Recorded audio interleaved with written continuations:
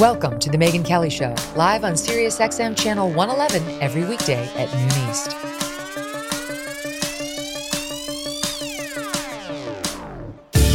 Hey everyone, I'm Meghan Kelly. Welcome to the Meghan Kelly Show. A bombshell development for the Bidens. Less than 5 months after Hunter Biden's sweetheart plea deal fell apart because of that smart judge who saw that they were trying to give him the deal of a lifetime, the first son has been indicted on 9 tax charges, 3 of them felonies. In the lengthy indictment, Hunter is accused of a years-long scheme to avoid paying taxes, instead choosing to spend his millions on things like drugs, escorts, girlfriends, exotic cars, and so on. In short, to quote the indictment, everything but his taxes. Now, keep in mind, these charges cover from 2016 to 2019. They have to exclude years 14 and 15 because David Weiss, the prosecutor behind the charges, allowed the statute of limitations to run. Those are the 2 years in which Hunter was taking all the money from Burisma and had all of his foreign contacts while his dad was in office.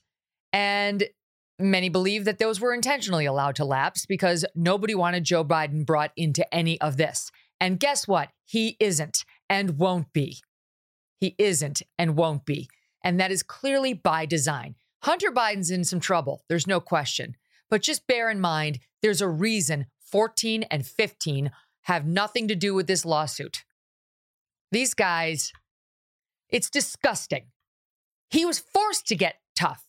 He was forced to get tough after he was embarrassed by that judge when David Weiss's prosecutor tried to give Hunter Biden a complete pass on all of this and let him walk with just a misdemeanor. Thank God for that judge who said, "What are you doing?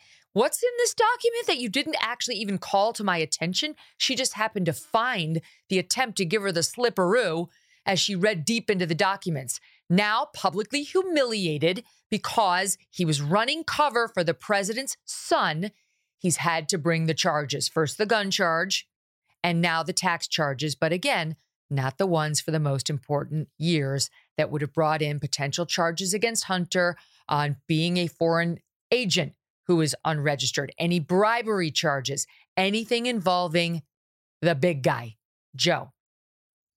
These charges brought today completely vindicate, by the way, the 2 whistleblowers that we interviewed on this show last summer, Joseph Ziegler and Gary Shapley. They were destroyed by the left, absolutely destroyed as liars, self-serving, trying to cover their own backsides because they'd been removed from this investigation for allegedly leaking to the press, which they totally deny. They were smeared as like anti-Biden dishonest guys. BS. Their allegations, other than the one piece of it, which is the statute of limitations was allowed to expire, and David Weiss told us he wasn't the ultimate decision maker, have been completely vindicated. That's what they said in a statement to CBS News. They call the indictment a complete vindication. Meanwhile, Hunter's attorney, Abby Lowell, argues that if Hunter Biden's last name were anything other than Biden, these charges would not have been brought. Poor Hunter, single tear. But if Hunter's name was anything other than Biden, he likely would not have made the millions of dollars he did. And, these 2 whistleblowers said the opposite was true in any event. Like a lot lesser known people have gotten prosecuted and served a lot longer time than anything Hunter's looking at. This latest indictment carries a maximum sentence of 17 years, Andy McCarthy says.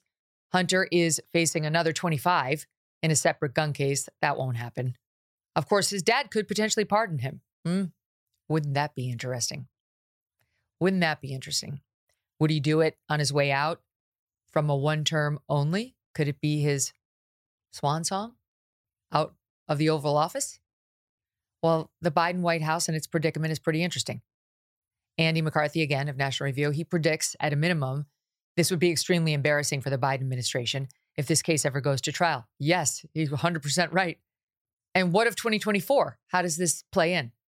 The New York Times now explicitly asking, should Biden really run again? Joining me now, Reason Magazine's Matt Welch and Liz Wolfe. Matt is also co-host of The Fifth Column, as you know, and comes on with his other buddies occasionally. And Liz is co-host of Just Asking Questions. Matt and Liz, welcome back to the show. It is getting pretty interesting. I don't want anybody to fall for, David Weiss, he's tough. These are tough charges. He was forced after he'd been humiliated and then tried to attack those whistleblowers. But good that what was left of the charges against Hunter have now been filed. And yeah, this could be very embarrassing and tough for this White House to deal with, Matt.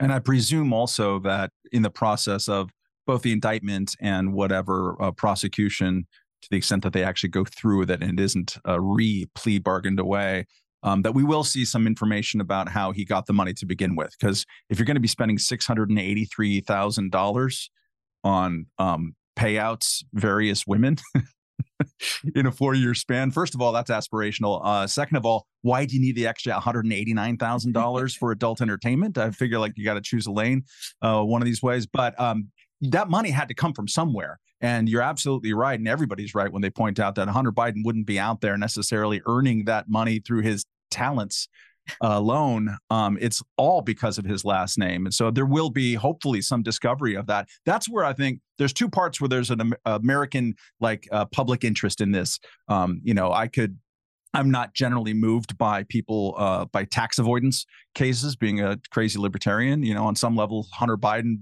porn, drugs, tax avoidance, libertarian hero. What's not to like?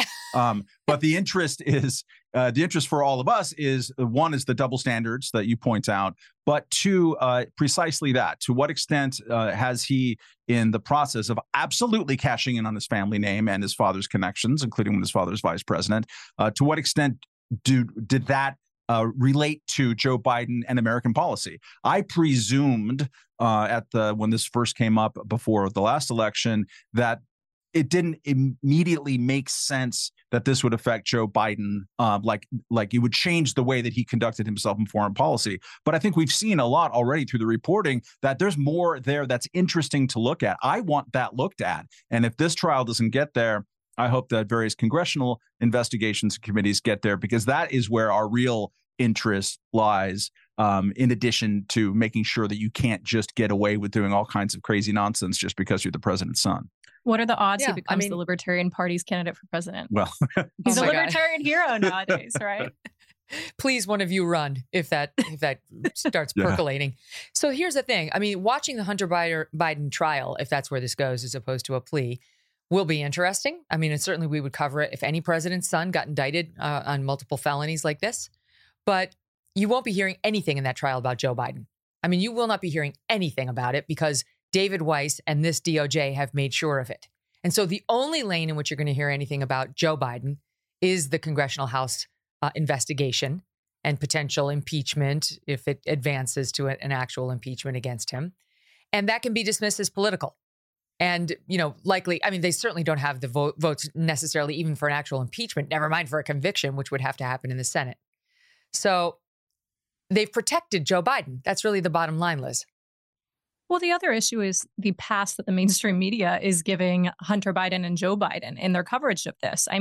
Even just really allowing, I was reading so many different write-ups of this morning, and allowing that Hunter Biden lawyer line about his last name and how he would be treated differently if he had a different one. I don't know. That is such a canned answer from a lawyer. And I am surprised that we haven't seen more mainstream media pushback on that. To me, that shows the value in more and more independent journalists really beginning to cast a little bit more attention on this type of thing. This is a huge, glaring double standard. And also, what a sad thing. This says something really awful about the state of American politics that, Trump is obviously embroiled in all of these different legal battles. And then now Joe Biden's son is too. Can we not just get a normal candidate for president who's available, who's not just constantly breaking the freaking law? It's so true. Where are the decent people? I actually think you looked up at that stage the other night, Ron DeSantis, maybe he didn't resonate entirely with people in his campaign, but that's a decent man. That's a decent man. He's got a wife, he's got kids. There haven't been any real allegations against him whatsoever that he's not a decent person. Why can't we have that? No one's perfect, but it's so frustrating. These are grifters in the White House right now. This is a grifting family trying to get rich off of us. And it's a lie, Matt, that if you or I did not pay $1.4 million in federal taxes over 4 years, the IRS would not come for us. We would get pursued, audited, and charged 100%. Oh man, I'm picturing the Meghan Kelly trial here for unpaid taxes and the lurid headlines. I mean, that media double standard. I mean, think about it. Going back to the Hunter Biden laptops story. How many journalists cheered on, like literally cheered on the suppression of that story last time around? There's like the media, the newspapers of my youth, which had a great time with Billy Carter back in the day. It would be unrecognizable now. Hunter Biden, just as a character, just as comic relief, as a human walking embarrassment. Hey, that's my favorite artist you're talking about. Yeah, it's a really great NFT artist. Real talent. Like if you're not even interested in Roger Clinton. Roger Clinton. Yeah. I mean, we used to have a good time poking fun at presidential families, but actually to your question about, why can't we get decent people? We're part of the blame of this. I mean, why did we get George Santos, who again is a great comic relief at least, and is doing some really wonderful work over there on Cameo these days. But the reason that we got George Santos is because Democrats absolutely bungled the basic governance of New York City. All the suburban congressional districts went Republican, and they didn't even know who they were voting for. They just didn't want to vote for a Democrat, which I totally get. But when we're in a two-party system and you just need to express your revulsion at the other guy, you don't care.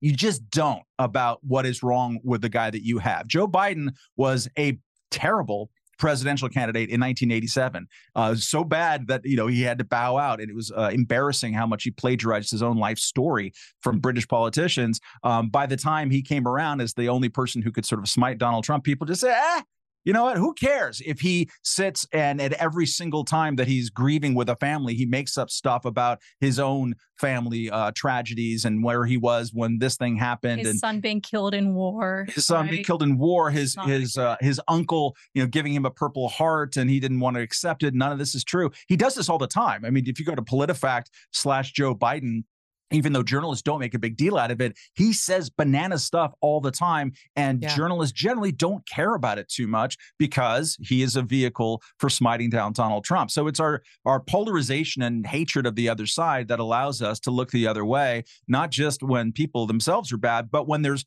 lifetime of corruption. If you're in public service and government elected official positions for 50 years, as Joe Biden has been, so as old as Liz's parents, he's been in public service.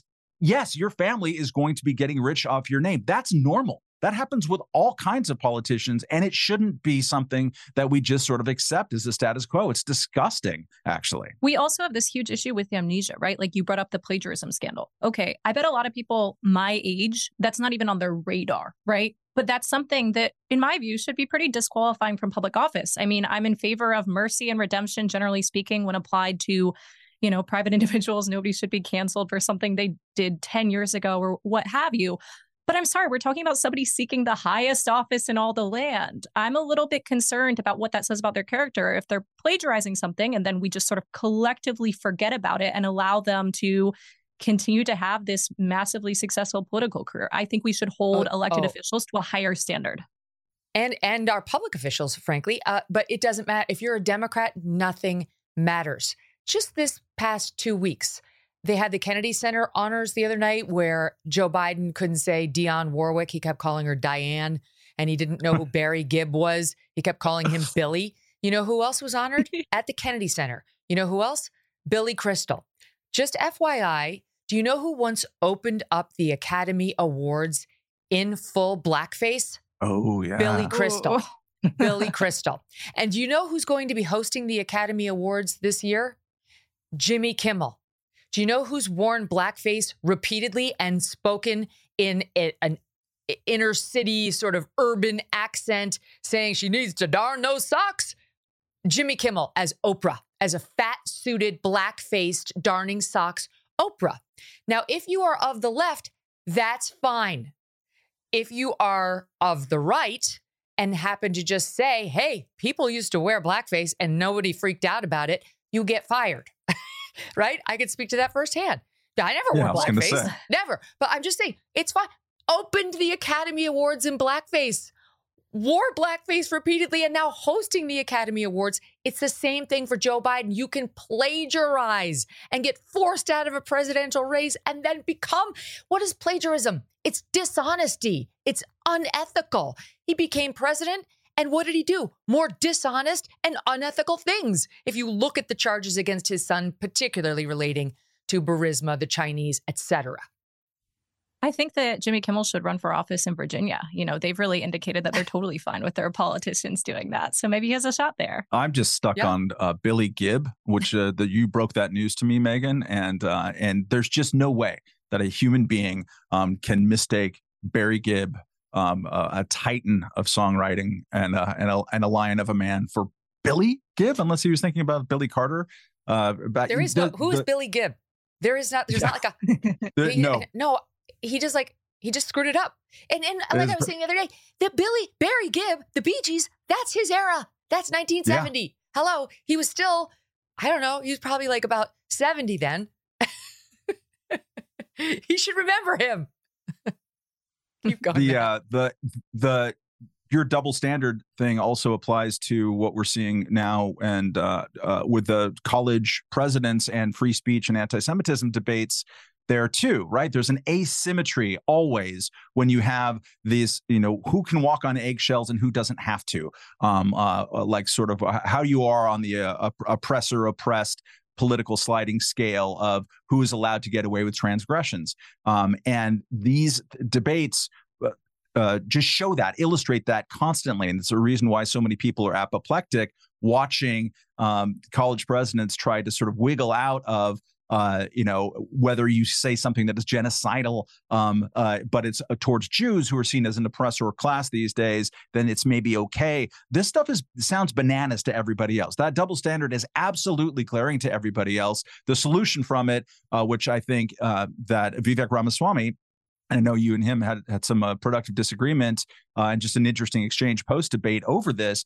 I think the solution of it is in his direction of let's not try to expand the things that we're going to cancel people over or expand the punishments for speech. But let's also immediately, if you are a college president or if you're someone who's really policing, blackface comedic sketches from 15 years ago, the first thing you need to do is retroactively apply your new standard of free speech to all of the times that you crack down on people, usually in a political direction in the past. And until those people start doing that, I am not going to believe their free speech laments even for a microsecond. Well, the other thing that I would bring up that actually connects weirdly enough to the New York Post Hunter Biden laptop story is American voters aren't stupid.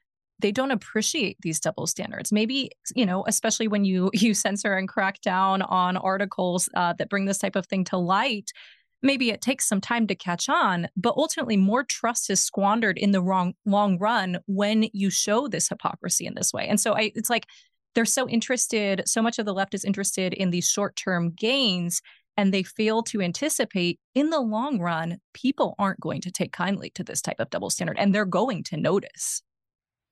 I just want to spend one moment on the Biden family ethics, because there was something out.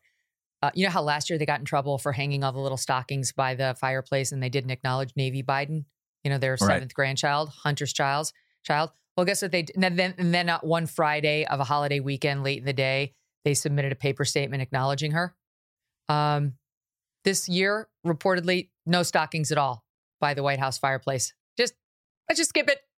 Now That's how you fix it. No grandchildren, right? Like, forget it. There's no one's going to be acknowledged because we don't want to acknowledge little Navy. They're such nice people. And here's a little fact. Here's a little recap. You don't have to go to PolitiFact for some of Biden's top lies. We've got them right here. He claimed he was arrested during a civil rights march. Not true. He spent part of a summer working as a tractor trailer driver. No. He was arrested while trying to meet Nelson Mandela. No, That's sir. A good one. His son, Bo, was killed in Iraq. Untrue. He graduated top of his class in college. In fact, he graduated near the bottom.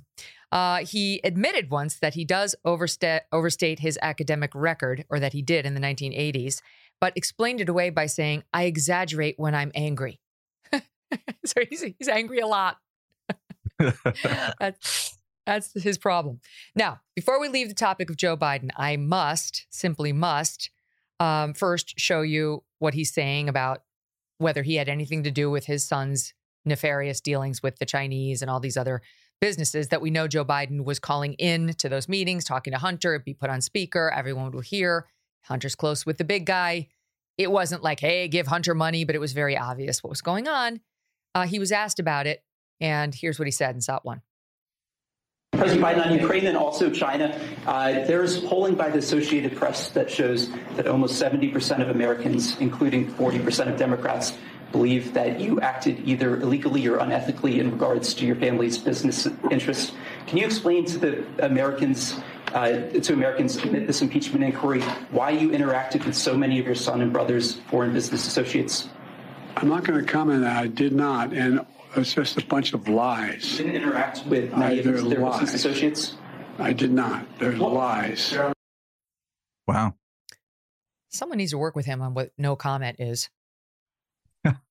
And just, and I've said it here before, like just the gap between his performance ability live on camera in 2023 from even 2019 is just, it's shocking to the eyeballs. Not shocking for those of us who have aging parents or grandparents, but yeah, it's so visible.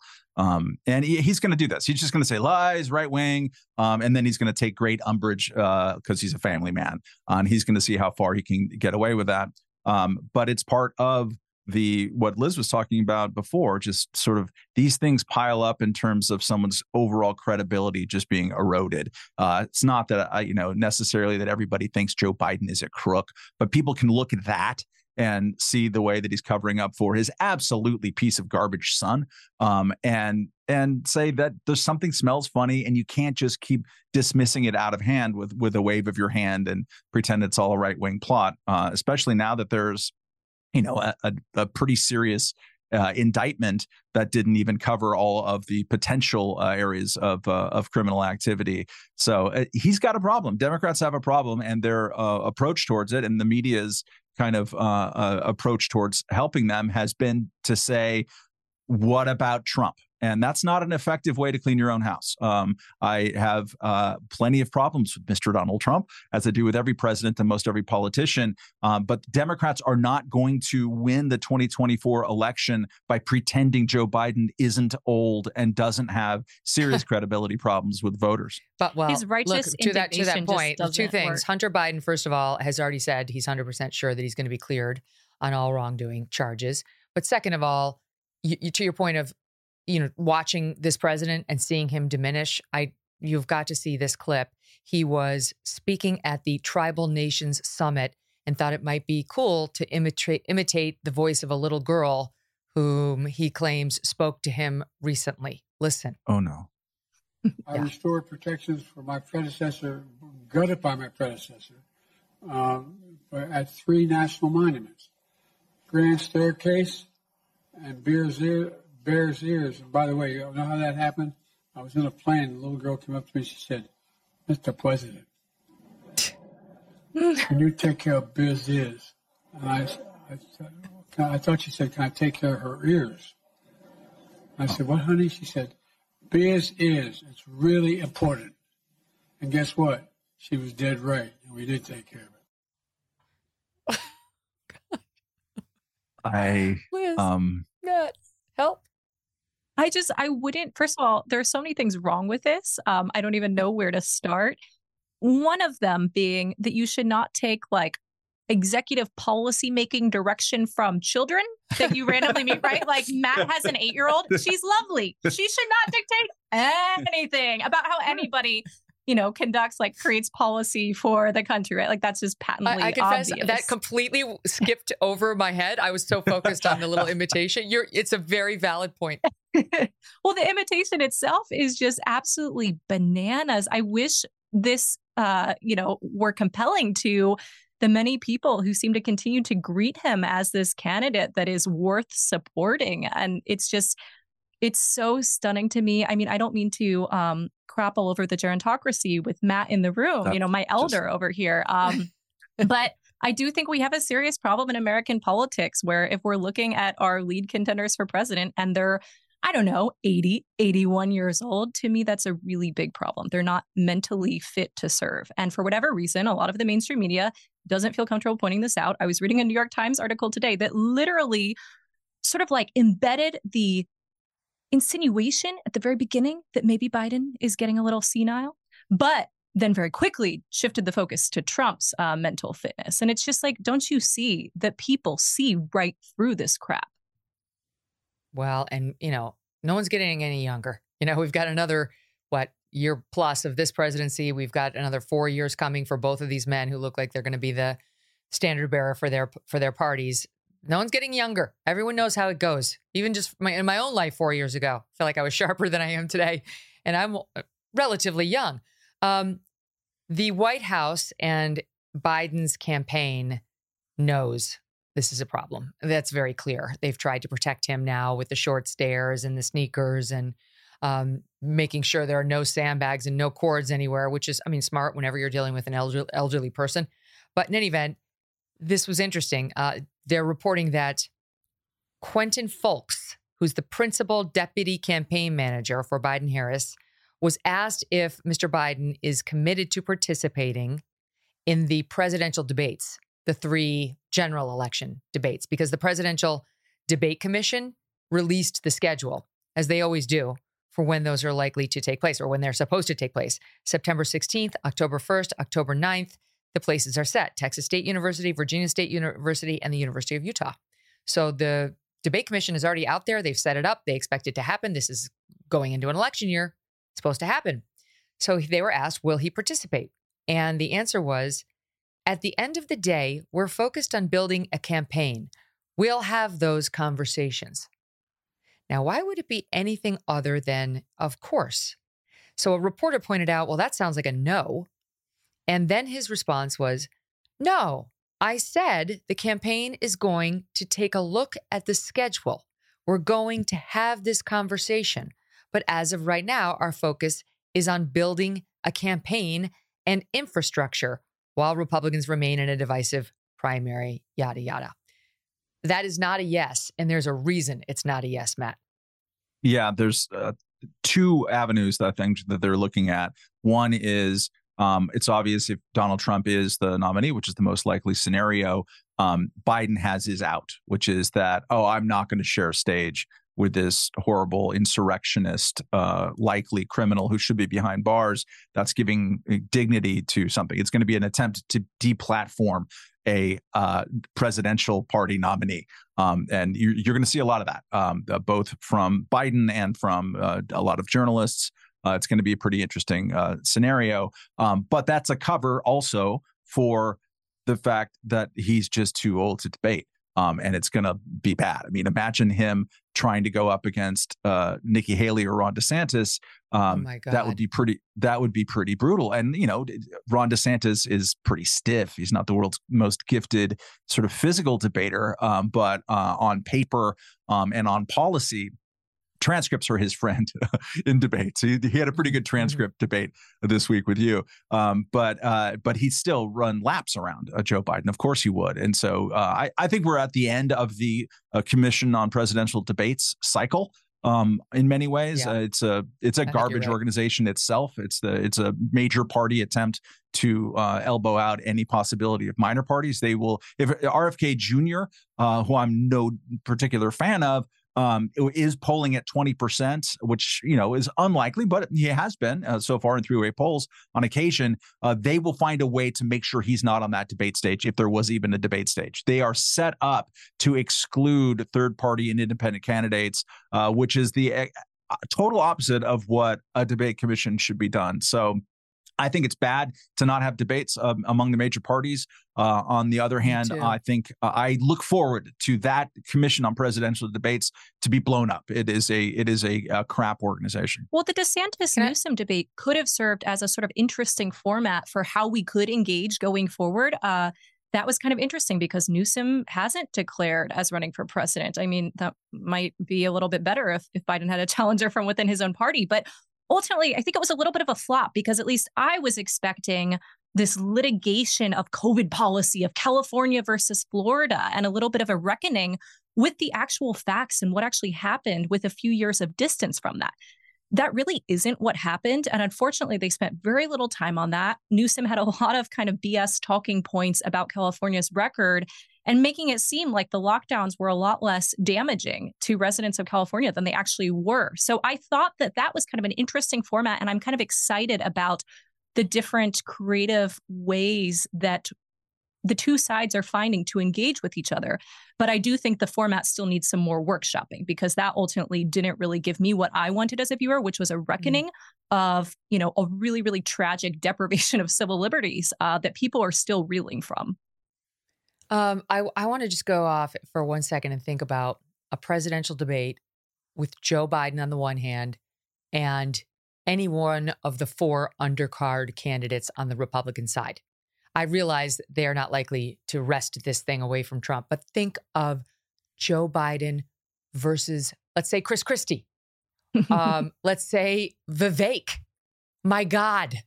I mean, I know those two guys are not going to get the nomination. I'm just saying, imagine it. Imagine it. And Nikki Haley's very, very nimble, and DeSantis is getting better.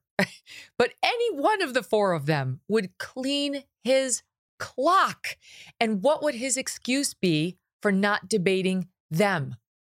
You know, it's just one of the things for Republicans to consider. Imagine what the word ratio be. Give Vivek and Joe Biden equal time. Vivek will say, what, 100 times more words than Joe Biden will? Joe Biden will be trying to like pronounce, mimic a 4-year-old for 25 minutes. And Vivek will have like read an entire phone book. I think that actually Vivek would be the best possible scenario for Biden because he could do what Nikki Haley kind of tried to do this week and didn't really manage, but just to sort of shut up, kid, you're bothering me. I think he could play that. Chris Christie, I think, did that more effectively. But Chris Christie would kill him. I realize Republicans don't like him. Refer you back to my initial question to Chris Christie. Yes. However, he would kill Joe Biden rhetorically in a debate. It would be an absolute bloodbath. I would buy a ticket to it tomorrow. And Chris Christie, what's interesting about him is, as I pointed out, Trump's approval rating is at 81%. Christie's is at 25%. It's almost, exactly the inverse, right? It's like you were forced to choose a side, Trump or Christie, and the Republicans chose Trump. And, and almost in exact equal proportions, they sided against Christie. I don't know if Chris Christie has a future in the GOP or coming back to, leadership in some way, maybe in a post-Trump world, or if they somehow make up, that could happen. Because I do think Christie is a good man who could still be a good lawmaker. Just he's got to get, you can't, and this is Trump's Republican Party, and you're just not going to go anywhere by being his chief antagonist. All right, quick break. Want to get to the campus anti-Semitism, and we've got to get to the Council Against Islamic Relations or of American Islamic Relations. Matt's been covering this group, CARE, for a long time. So have I. And we're going to get to what just happened with them.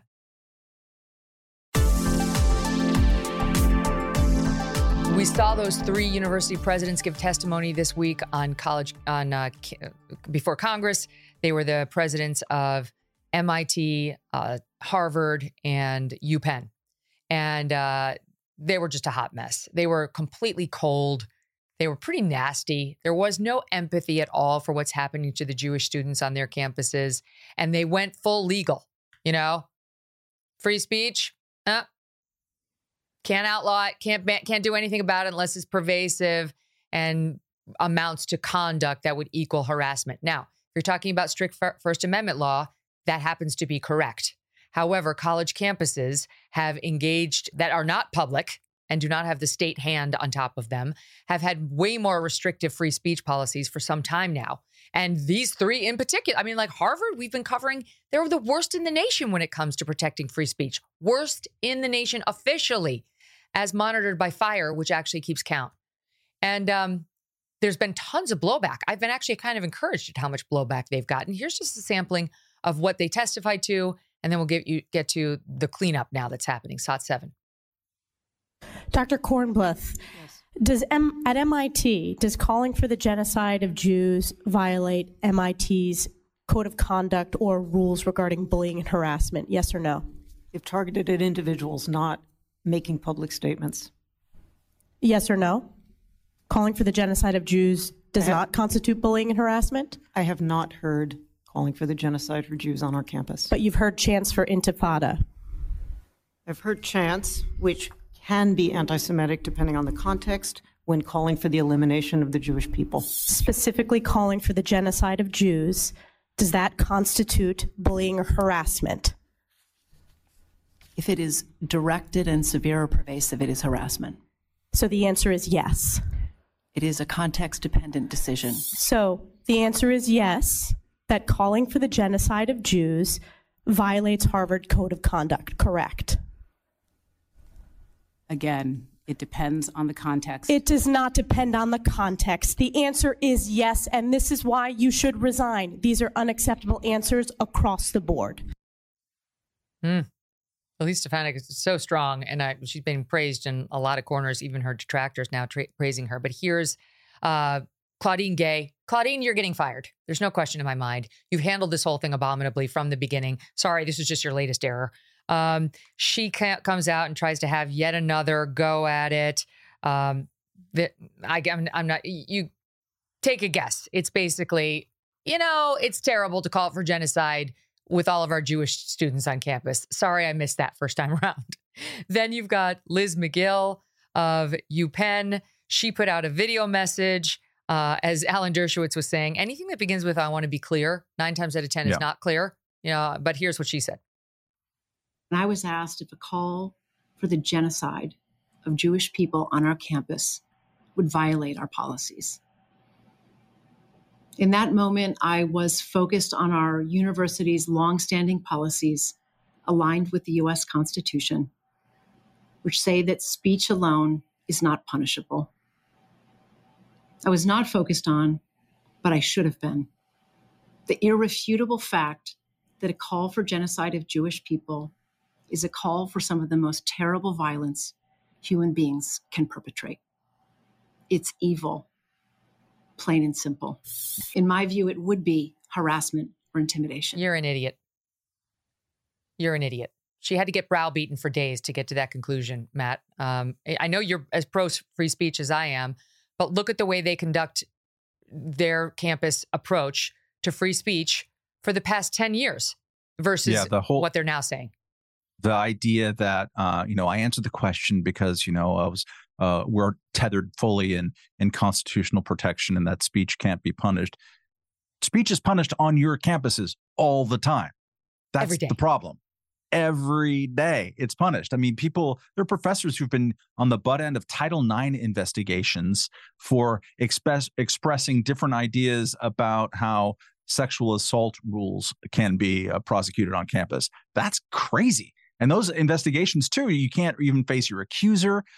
So you have these kangaroo courts that are established to absolutely prosecute free speech or punish people for their speech. FIRE, who you referenced before, used to be the Foundation for Individual Rights in Education, and now they've thankfully broadened out to expression because they're taking the old ACLU position since the ACLU has long since abdicated its role in protecting free speech. But they still maintain this emphasis. And what they will tell you is that there has been an absolutely crazy binge, a wave of speech crackdowns on college campuses over the last 10 years since 2014. I was just remembering this morning, it was 2014 when my alma mater, UC Santa Barbara, there was a gender studies professor who went up to a 16-year-old kid in the free speech zone. And the 16-year-old kid was a anti-abortion protester, and she had pictures of aborted fetuses. Right. That's what happens when you talk about abortion politics. And you see these kinds of displays all the time. It's part of the discourse about it. And this professor went up, snatched her sign, stole her property, and then went into an elevator. The kid's going, hey, that's mine. And then ripped it up and then pushed the kid, right? This is at a university, and then was defended by the chancellor and by 2,000 students who signed a petition and saying that it was these outside agitators coming to our campus to try to divide us. That is the mainstream of where speech is at on college campuses. So no, she is BSing in the face of losing $100 million donors and looking bad. And I think part of this too is that the skills that you need. Did that just happen?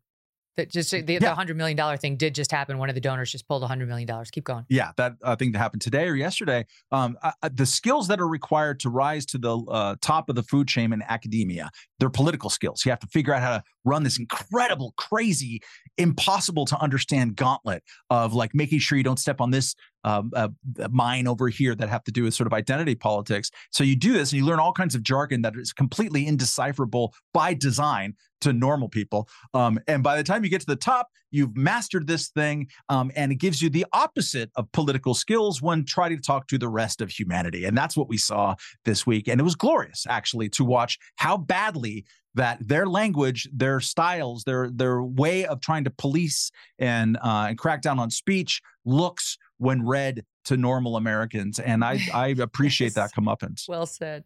Well said. Liz, the absurdity of their position is, if you took any other group and you said, okay, so there's a bunch of like KKK students somehow made their way into Harvard or UPenn or MIT and gathered in like mass throngs outside of the dorms and walked across campus chanting, "We need to kill all blacks. Blacks have got to go. Hey, hey, ho, ho. All the blacks have got to go." I'm sure their testimony in front of Congress would have been exactly the same. Oh, exactly the same. Like we're committed to free speech and hate speech. It takes a lot. You got to add in conduct in order for us to have a problem. Oh, bull. It's profound hypocrisy. And frankly, I'll just level with you guys. I'm angry that it's taken a decade for some of these big donors to realize what we all knew was happening. I'm sorry. I went to college from 2014 to 2016. It was abundantly clear to me as an 18 and 19 and 20-year-old what was happening then.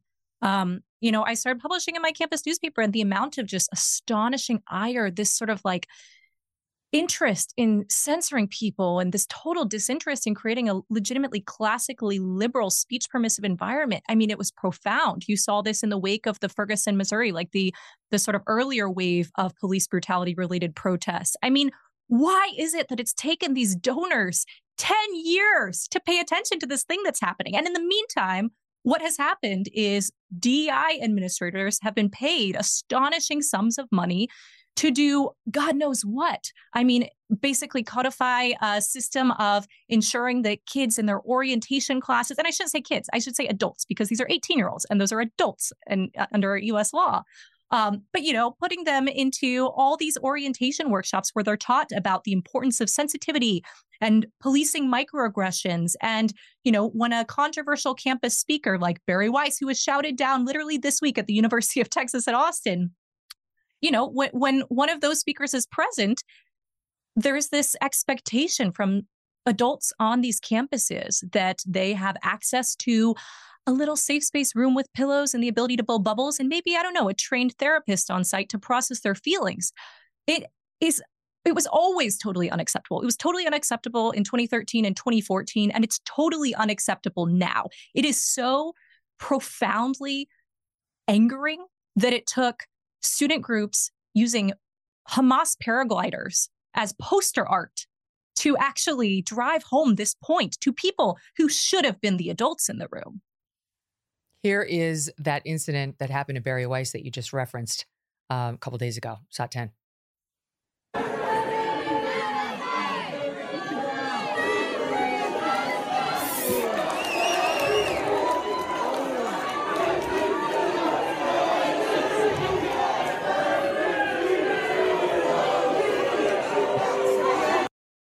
Look at this. University of Texas. This is a Jewish woman.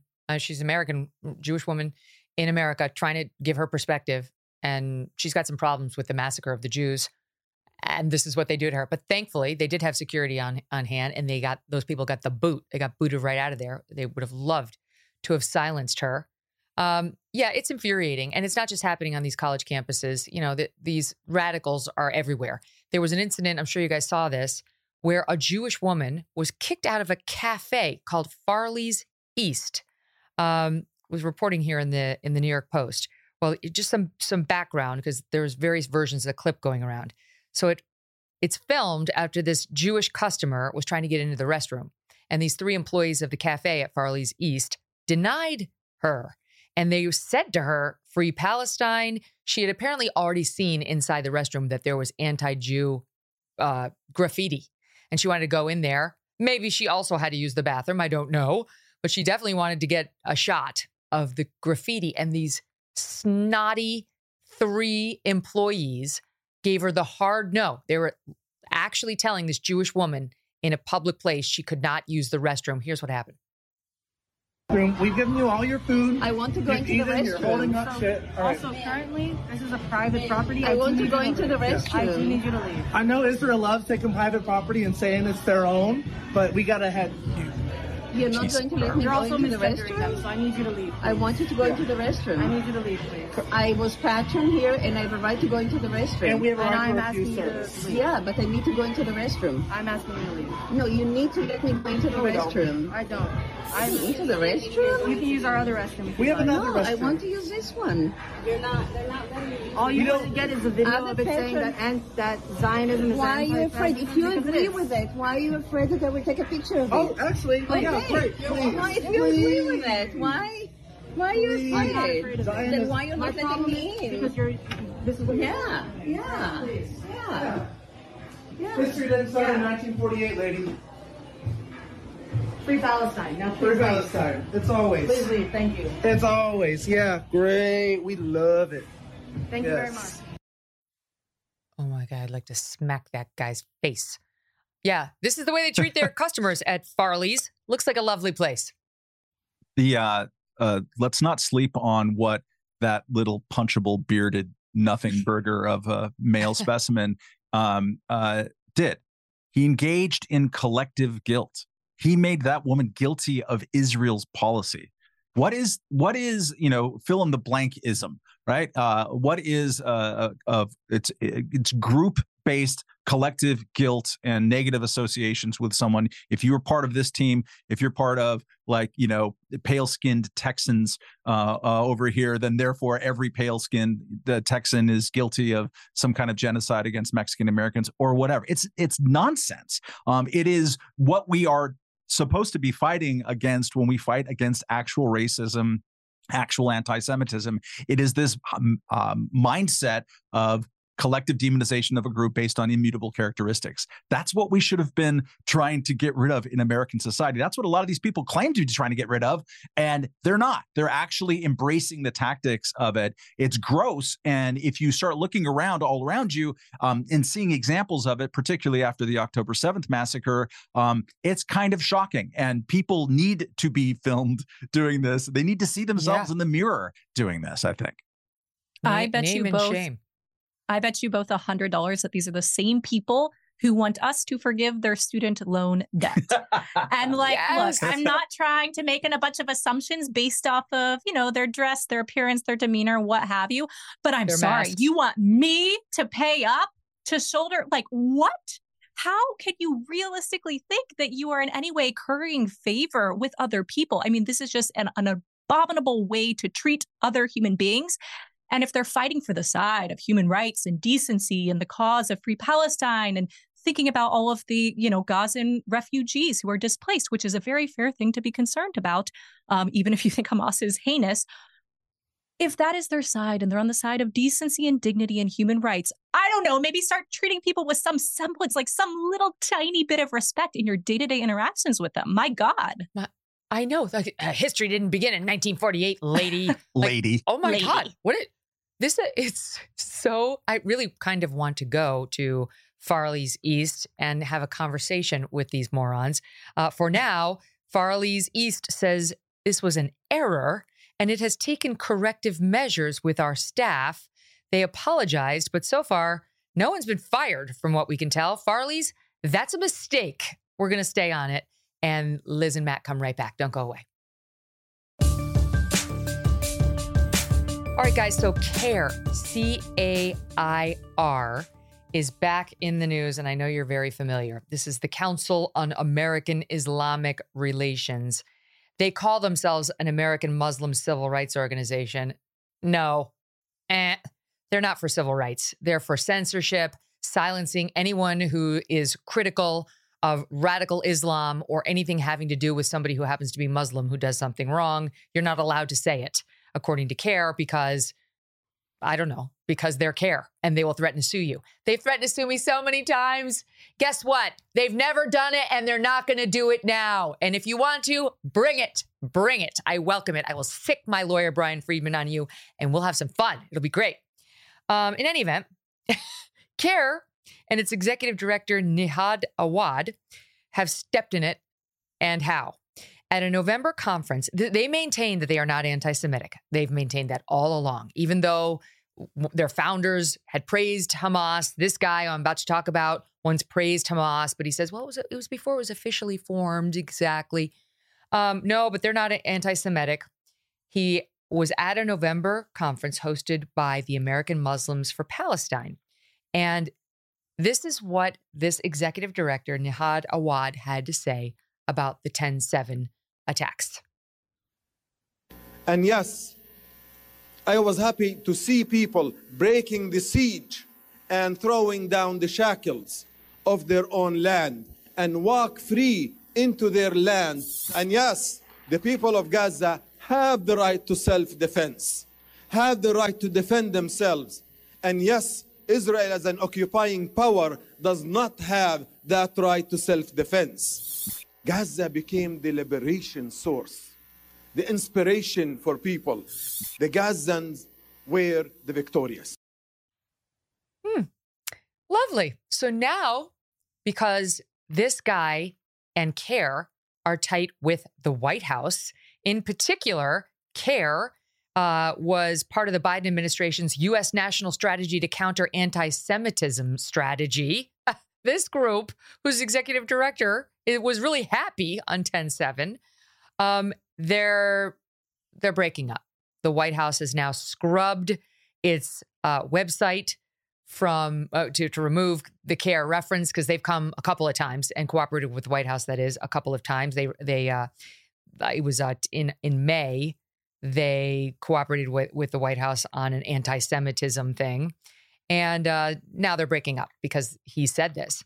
So the guy says it was all taken out of context. It was taken out of context by an anti-Muslim, anti-Palestinian hate website to distort his meaning. He said he was referring to the Palestinians who crossed into Gaza, from Gaza into Israel after the border was breached that day, but did not themselves engage in violence. You see, that's what he was talking about when he said that Israel has no right to self-defense and that Gaza became the liberation source, the inspiration, and that he was happy to see people breaking the siege and so on. What do you make of it, Matt? This is a lovely group. None of that makes sense. And it's worth actually unpacking all of the ways that he builds towards this horrific conclusion. So he says there's a siege. There wasn't a siege. There's not a siege is when you surround. There is now because you went in and raped everybody and killed 1,200 people. You're going to get your ass sieged in that scenario. But what was existing on October 6th wasn't a siege. If you don't allow 19,000 residents of Gaza to come in and work across the border into your country, if it's a siege, that's not what sieges look like. The territories that they came in, another thing that he gets wrong, it's not formerly occupied Palestinian territory. That's not what that is. Some of those kibbutzes predate the founding of Israel.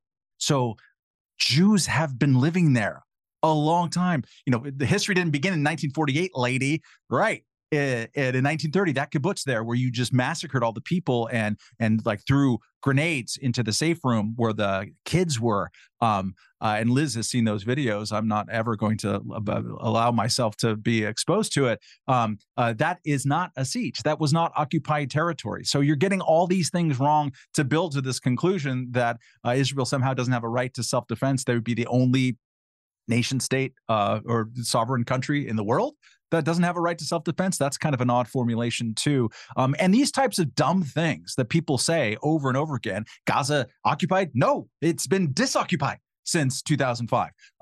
But people say these things constantly without them being challenged. And what October 7th did was it exposed those things in like the ferment that has been going on, all of the unchallenged things that have been said mostly on college campuses, but elsewhere and by activist groups.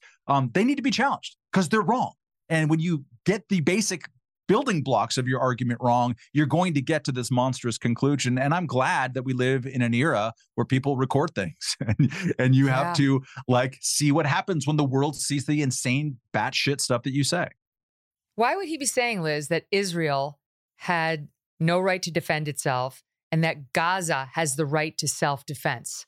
Why would he be saying that if he was not justifying what happened, what Hamas did to the Israelis? That he's saying that Gaza, that Hamas was self-defending when it committed that terrorist attack. That's very, very obvious. And it falls in line with CARE as an organization and the positions it's taken for a very long time. I mean, at this point, it's propaganda. And the fact that it had a relationship with the U.S. government means it's kind of state-sponsored propaganda, at least a little bit. The thing that I think is so stunning about that statement, and then also, if you remember that Cornell professor a few weeks ago who had said that he was exhilarated upon seeing the footage. And it was interesting because he was giving the speech in front of a bunch of students, and he almost expected like this crowd to receive his exhilaration, his excitement with some amount of joy and agreement. And in fact, he got a little bit of a tepid response, which is a good thing. But it's astonishing that he felt in any way comfortable saying that he was excited and exhilarated to see this. I mean, as Matt referenced, I went to the Israeli embassy and I saw the 45 minutes of footage compiled from GoPros and from traffic cameras by the IDF of the slaughter, the massacre on October 7th. And the thing that I think is stunning to everybody who has seen that footage is the fact that these Hamas fighters, these militants, these terrorists reacted with such glee. I mean, we all know the story of the Hamas terrorist who called his family back in Gaza and was, exclaiming, "Mom, Dad, I just killed 10 Jews. I killed 10 Jews with my bare hands." And there's just this, it leaves you feeling completely nauseated the entire time. This idea of, I mean, this is subhuman behavior. This is profoundly horrifying. And then to see that same type of glee recycled and trotted out by people affiliated with these organizations that we take seriously in the US, whether it be Cornell or CARE, to me, that's a huge problem. I do look forward to the day where we no longer take some of these very fancy sounding organizations seriously. And universities. Yes. Yeah. This is that day. I mean, I think this could be the moment that breaks a lot of this. A lot of us have been saying this for a pretty long time now. I was actually even thinking about this because I was, reading some articles recently that reference the American Academy of Pediatrics. I'm sorry, the organization that did the toddler masking? That's not an organization and that wants they're fine with cutting off body parts on kids who have a moment of gender confusion. No problem. They are a joke, and no parent should be listening to them. Honestly, they've sacrificed their credibility. But wait, Liz, I knew you were young. I didn't realize you were quite that young when you were by what you said earlier in high school. In high school, I was having arguments with CARE on Fox News, and Matt was helping me. I remember because I remember I love Reason. I've liked Matt for a long time and read his stuff. They've always been like this. They've always been. And the thing about CARE is they're chief cancelers. If you say anything that they deem anti-Muslim or anti-Islamic, they will work to get your movie canceled, your career canceled. Guess what, CARE? You're canceled.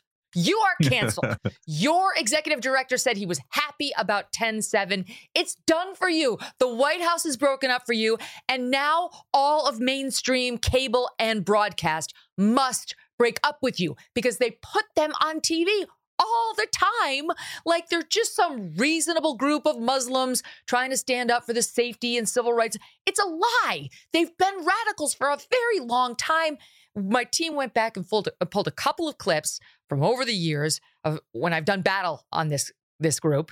One, I think, is when they tried to ban Ayaan Hirsi Ali's movie. I think it was called Honor Diaries, about honor killings done in the Islamist world. And they tried to have it pulled, and Brandeis University did pull it. Ayaan was a Muslim and has a lot of reasons to complain about this, but no, CARE says she had to be silenced. And then the second clip you're going to see, they're butted together, was when they tried to have Juan Williams fired from NPR after he admitted that this is 9 years after 9/11. This second clip is from 2010. You were in middle school, Liz. I think high school at that point. Okay. But Juan is saying when he gets on an airplane and he sees men in Muslim dress, he gets a little nervous. This is 9 years after 9/11. But then he was quick to say, and I feel bad about that. Like, I know it's not all Muslim men. He was just trying to start a conversation. They pushed to get him. They did get him fired from NPR. Just a little walk down memory lane. Here it is. You don't want dialogue, sir. You called for punitive action against him. We didn't see the issue. You could have made any sort of statement condemning the remarks, offering a different point of view, asking Juan Williams to come and discuss it, host a forum. How can we get past this? Instead, you wanted him gone, sir, and he is. After and threatened Reader's Digest, the American Medical Association, U.S. News and World Report, Atlantic Monthly, the Dallas Morning News, Fox News. We did a segment on Honor Diaries just the other week. You demanded a retraction, which you're not getting. Every time you hear something you don't like, you try to shut down the message. Whereas here in America, we like speech. That's called good the and Constitution. bad. It's called the First Amendment. Do you think the First Amendment allows more speech, even speech you don't like? You were there, Matt. You remember all that. I just love the trip down haircut memory lane, personally, Megan. There was a fantastic. lot of It's worth remembering that the tip of the censorious spear, does that make sense? Is that going to work out? Yeah. As a metaphor, has been notions associated with Islam. Before we got into the spasm of university cancellations and kind of the woke thing that's seen over the last 10 years, some of that, comes with Ferguson, it comes with George Floyd, the Me Too movement. All that's been supercharged. But what predates all of that is particularly what we did after 9/11, having to do with oversensitivity towards care-like concerns. Like, you can't depict the Prophet Muhammad ever, even in the context of showing the cover story from Charlie Hebdo, or the cover image from Charlie Hebdo, the French satirical weekly, after their own editors and cartoonists had been murdered in cold blood for their satirical cartoons of perhaps the Prophet Muhammad. You can't even show that in a news story. You can't even show it in the New York Times. They did an article after the Charlie Hebdo massacre about a statue of the Prophet Muhammad that stood atop a New York City courthouse within walking distance of where we're taping this with you, Megan, stood up there without anybody worrying about it for 50 years, and was eventually taken down and sent to a warehouse. And as part of this sort of historical and interesting look at how this bit of imagery was used, they didn't show a file photo of it. We are scared of historical news photos of existing statuary. By the way, the Prophet Muhammad is depicted inside of the Supreme Court. But you recall South Park had to censor itself. The only time those guys have ever been censored was over depicting what was probably Muhammad in a cartoon bear suit. Salman Rushdie got attacked again recently. We've already kind of like absorbed that memory hold that. This is where self-censorship in the West has happened. And it's happened because of organizations like CARE, but even more because of the cowardice of the people who were supposed to be in the free speech business. We didn't spread the risk. This is why Charlie Hebdo was targeted, because they were more brave than the rest of us. The best that we can do is at every time, and as you did, and you did very well, and unsurprisingly, Megan, is insist at every moment on that ability to speak freely about things instead of being fired as a college art professor for showing historically accurate or historically interesting art about depicting the Prophet Muhammad, as happened up in Minnesota not that long ago. So this is where the fight needs to be. The people who are trying to advocate on censorship to protect minorities, that never works. What they're trying to do is enforce blasphemy laws on the rest of us. We in the enlightened West, post-Enlightenment liberal West, should always reject that. And we haven't been as much as we should be. Well, we even had the situation, a few weeks ago where Washington Post pulled that cartoon that, was it Washington Post? Yeah, Michael Ramirez cartoon. That was, satirizing Hamas fighters. And there were a bunch of people who were basically saying, that was too mean to terrorists. And it's like, and, it relied on stereotypes. And it's like, yeah, we are going to stereotype some Hamas terrorists in here, right? Like, I'm sorry, they just committed a horrific massacre of 1,200 people. Yeah, I think we should mock them in the pages of the Washington Post. I think that's like legitimately a good use of satirical art. And it's confusing to me. Have we lost our ability to, not only publish that type of thing, but also as readers, like it's okay for you to see a cartoon that offends your sensibilities and for you to just get over it or stew on it, mull it for a while. And maybe you end up agreeing with it, maybe you don't. But I'm so confused by the cowardice that has just run rampant. And I wonder, with that decision, which was ostensibly made by the Washington Post newsroom higher-ups, not idiot millennials and Gen Zers, again, where are the adults in the room who are saying, nope, we're going to be bold and we are not going to be cowards and we're not going to bend the knee to the mob. We are going to publish this thing because we know it to be interesting, provocative, true, and worth reflecting on as a reader. It's amazing. This same group, you cannot say, as Juan Williams did 9 years after 9/11, I still get a little nervous when I see a man in full Muslim garb on an airplane, but I feel bad about it. And I think we should talk about why I'm feeling that way. You cannot say that, but you can say you were happy on the day 1,200 Israelis were brutally murdered, including babies in their cribs. That's fine. Then you're pissed off. You got canceled. Some of us have seen the truth about this organization for a long, long time. And now I credit the White House for finally, though belatedly, distancing itself from this group. And I hope the media does the same. I cannot let you go without quickly talking about this college student who I must put on camera. I have no choice but to call attention to her. She's very upset. She's at NYU. And her name is Hafiza Khalik. She's one of the poster tear downers, which we also call vandalism. And that is actually why she got suspended from NYU. Stop Anti-Semitism put her picture and her video of her tearing down the hostage posters, which she called propaganda. She thought it was propaganda used by the mainstream media to whitewash the conflict. Some of us think it's calling attention to the plight of young children and the elderly shoved in Gaza tunnels, but she sees it a different way and decided our side doesn't get to promote the plight of these innocent victims. So that's not allowed. And to its credit, NYU suspended her. Well, on cue, you can predict what she did. She goes on camera with something called breakthrough news. It's supposed to be independent, fact-based reporting and commentary and regarding social justice. And boo-hoo, she plays a victim. She's very sorry, not for the hostages, but for herself. Watch this.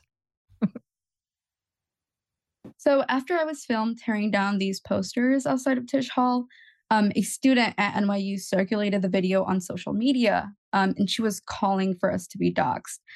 Shortly after, celebrities, public figures, and Zionist platforms with millions of followers were sharing our information publicly. The student also created a petition, which received over 10,000 signatures to call for the expulsion of everyone in the video.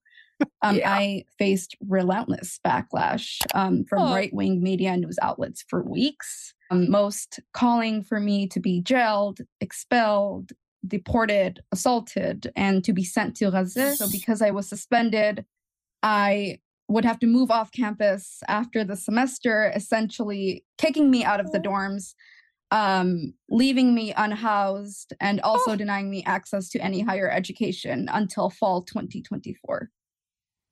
Too effing bad. Too bad. She doesn't want to deal with the consequences. Her scholarship was a problem, actually, because it provided in-dorm housing. And she's saying she lost that by getting suspended. And now she wants the university to pay for her to be off campus. And they said, you know what, Hafiza, it's a no. So boom, after everyone's so mean, they didn't let me vandalize their property. This is straight out of Central Casting. Liz, what are we going to do? Why are you the only reasonable Gen Zer?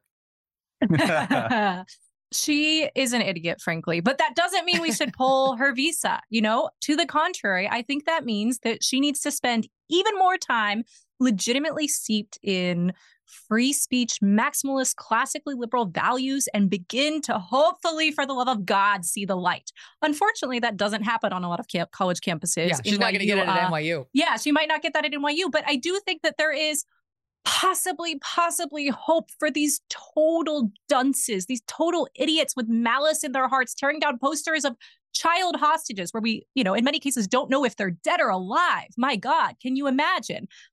But I do think that that's reason to attempt to create more of this free speech, permissive environment on college campuses and hope that somebody reaches her and that she engages with these ideas in some sort of robust manner. Unfortunately, she seems to be leaning into playing the victim card.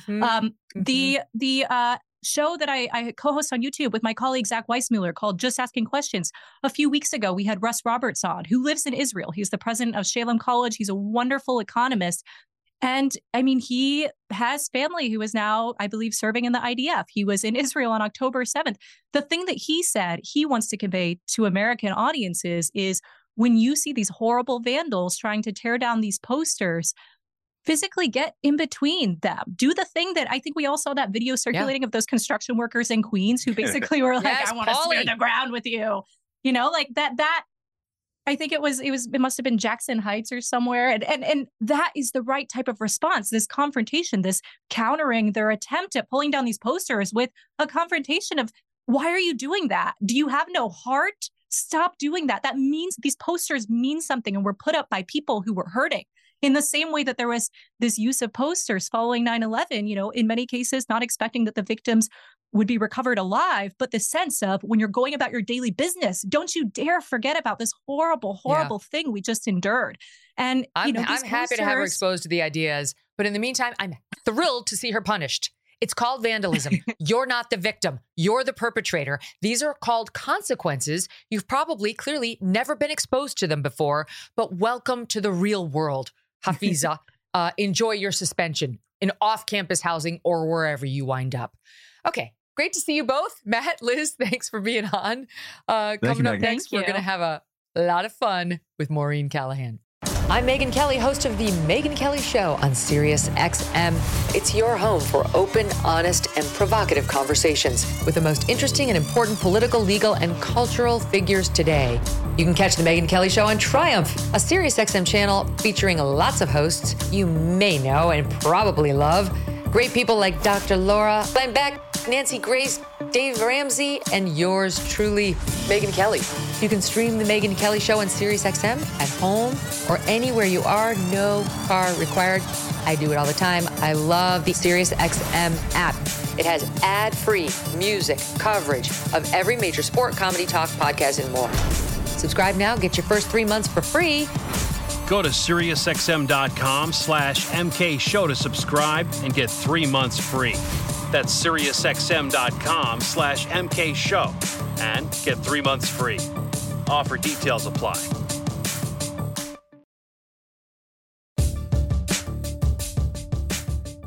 Now we bring in one of my favorite writers, Maureen Callahan. There's so much to get to. The latest on the royals and the ongoing Omid Scobie controversy. He's Meghan's stenographer, posing as a journalist. Guess what? It appears he revealed the identity of the supposed racist royals that Meghan was whining to Oprah about. But now he's claiming, oh, it wasn't me. It wasn't me. We're going to get to the bottom of this. And guess what? Everybody's least favorite couple, Amy Robach and TJ Holmes, are back. They've launched an absurd podcast and wait until you hear about the latest twist in their what appears to have been a very raunchy affair they had behind the backs of their spouses, though now they're denying that.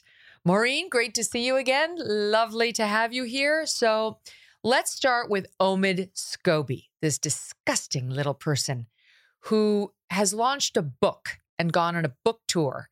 And you tell me, but it appears that in no version of this book, other than the Dutch version over in Amsterdam, in Holland, does he out the identity of the alleged royal racists who Meghan told Oprah the royals were very concerned about the skin color of the baby. She was mocked for this assertion. And but in the Dutch version, he names them. And I'm just going to tell you, Piers Morgan is reporting, he did it, that it was allegedly King Charles and Kate Middleton. And we have no confirmation of this, but this is a news story. That's what he's saying. Omid Scobie's Dutch version said about who were the alleged people raising concerns. And now he's denying it. And he's trying, as I understand it, to blame the translators over in Holland. Am I up to speed? You are up to speed. You tell no lies, Meghan. Before we get into Omid, I just want to be among many people, I'm sure, to congratulate you on Wednesday's debate and just how incredible it was to see that, yes, these candidates can be controlled and contained and corralled. It just seemed to take apparently 3 women led by you to do it. It's incredible to watch. So the Omid stuff is so fascinating. Now, of course, in line sort of with the Harry and Meghan, it's never their fault. It's never their fault. It's always somebody else's.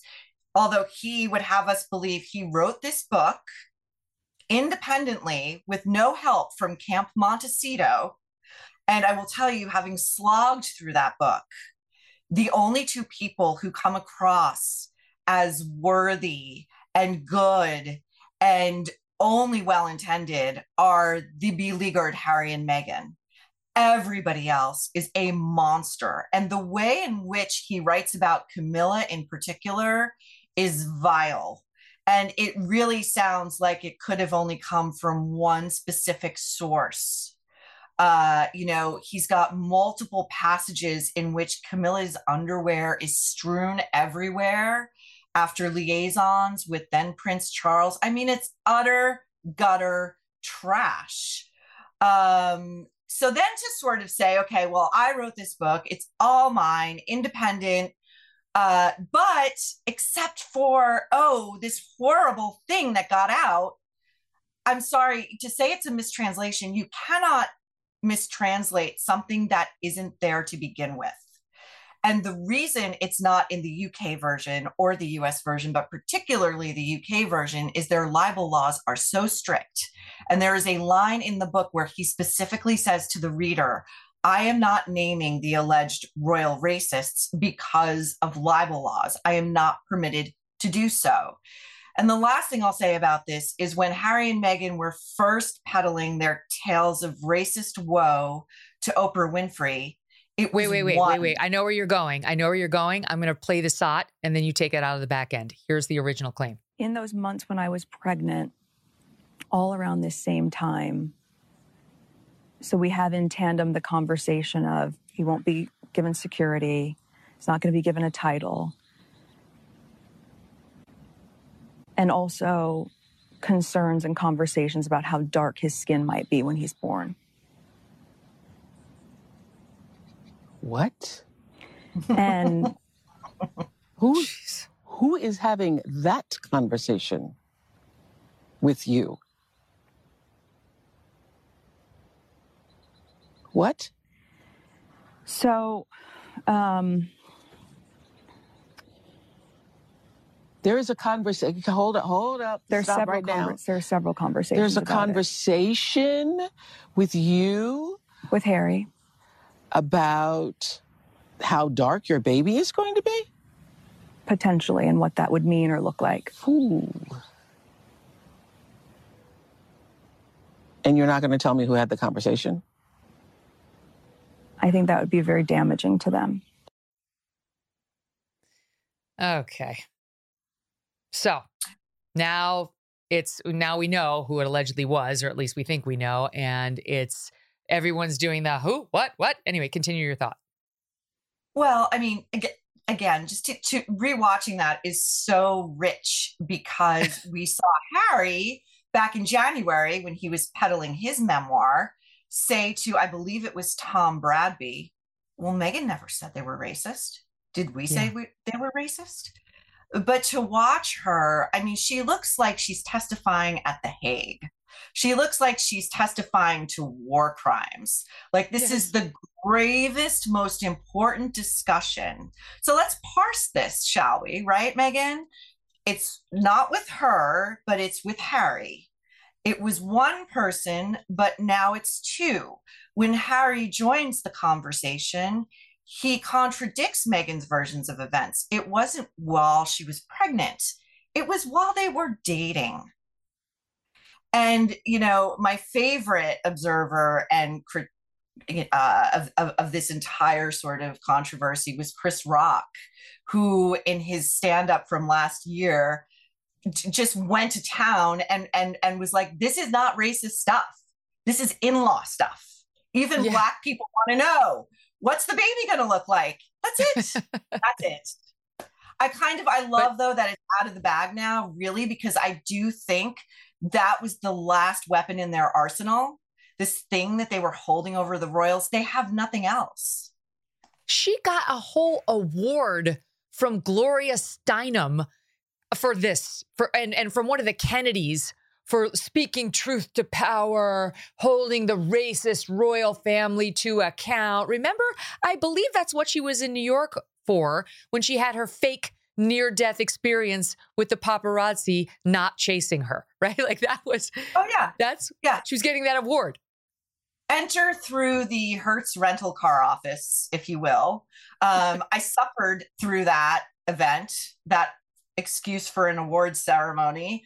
And but it was fantastic because I spoke to so many people who were there, like these sort of dyed-in-the-wool, ardent feminists, Gloria Steinem admirers. Not a single person said they were there to see Meghan. Not a single person cared what she had to say by the end of the night. People couldn't wait to get out of there.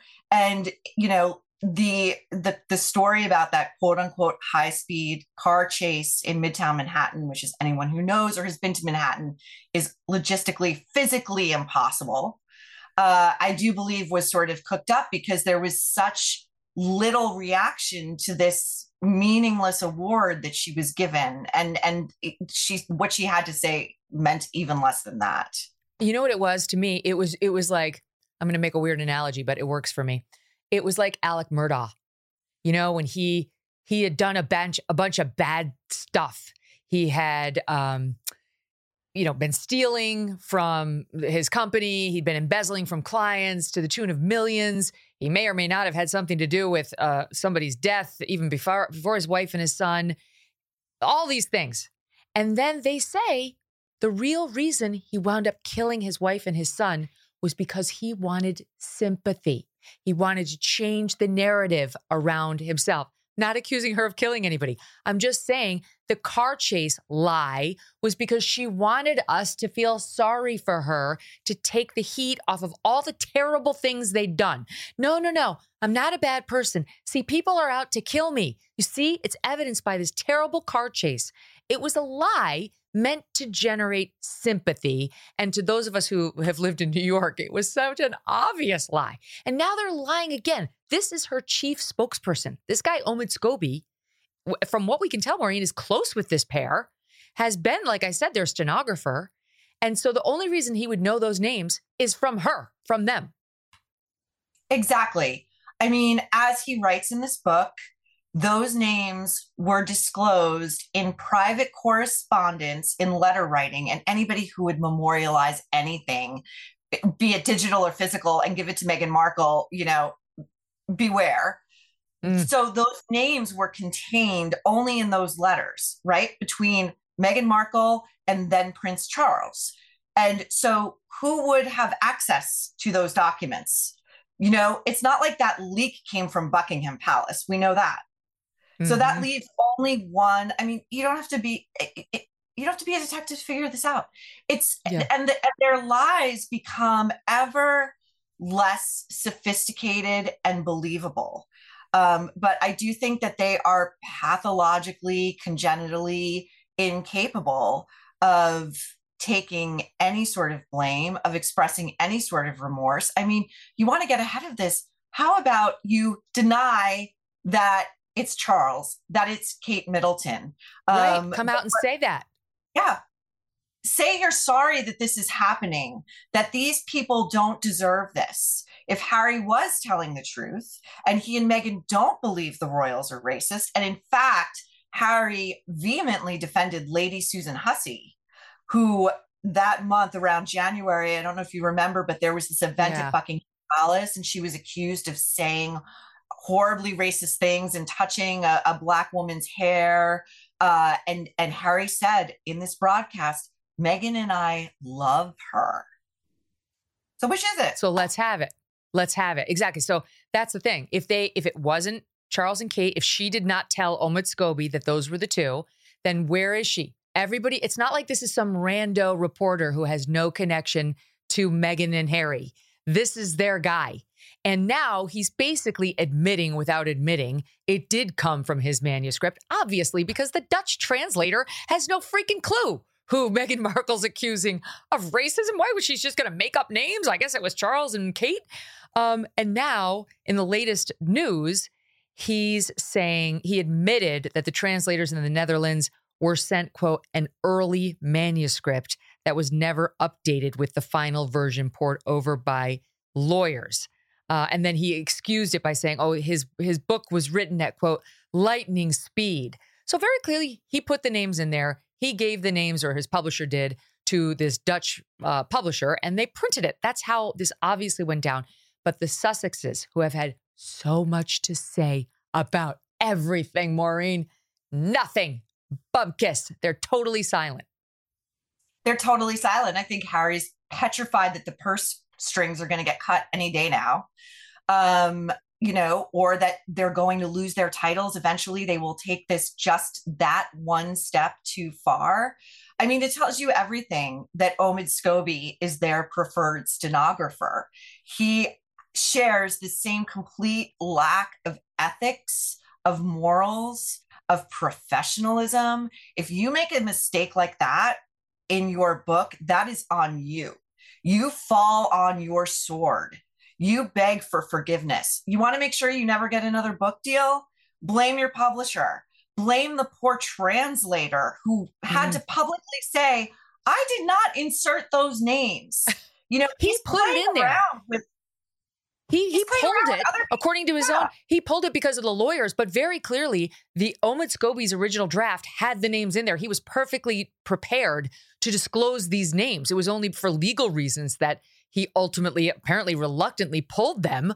So very clearly he wanted to out them as racist. So where is Meghan, who is obviously the one, Meghan and Harry? Where are they to defend their family on whom everything they have, their notoriety, their money, their titles, depends?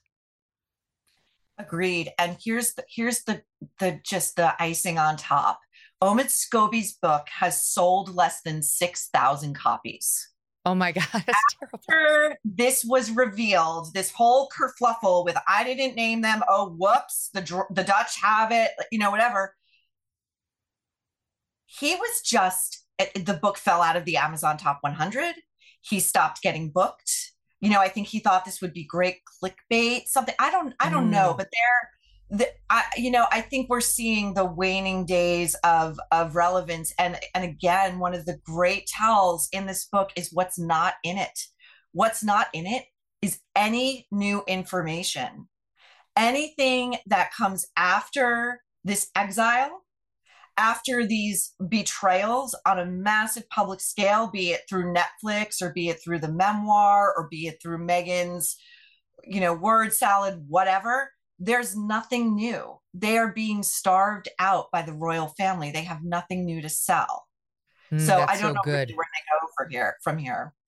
So I want to tell the audience, Maureen posted a piece on Daily Mail, November 29th, the vicious royal assassination that shames even Harry and Meghan's odious cheerleader. So you should Google that and read this full piece. But on the Camilla thing, I just don't want to brush past that because it really is disgusting. My God, they really go after. And we know Harry hates her. I mean, he's made that very clear in his book and elsewhere, referring to her as raunchy, randy, a chain-smoking adulteress who made Diana's life hell. And you point out in this piece, their motto, Harry and Meghan's motto. Tell them what it is. Tell the audience what it is. Be kind. Just be kind. I mean, the Camilla stuff is just, it's remarkable. Even, you would think out of self-preservation, reportedly the one thing King Charles begged Harry not to do in Spare was to go after Camilla. So it seems like, yes, he pulled his punches in Spare, and then he gave all of his id, his rage, his loathing, his resentment to Scobie for this book, which has, of course, backfired. The other tell that this is coming straight from Harry's mouth is that Diana is deified in this book. There are no references to her alleged reported multiple affairs while married to Charles. no references to any of the instability, any of the chaos that she wreaked upon the royal family. Diana is a sainted angel in these pages, and Camilla is what he calls a born mistress, descended from a royal plaything. I mean, it is truly vile. Wow. And she's the Queen of England right now.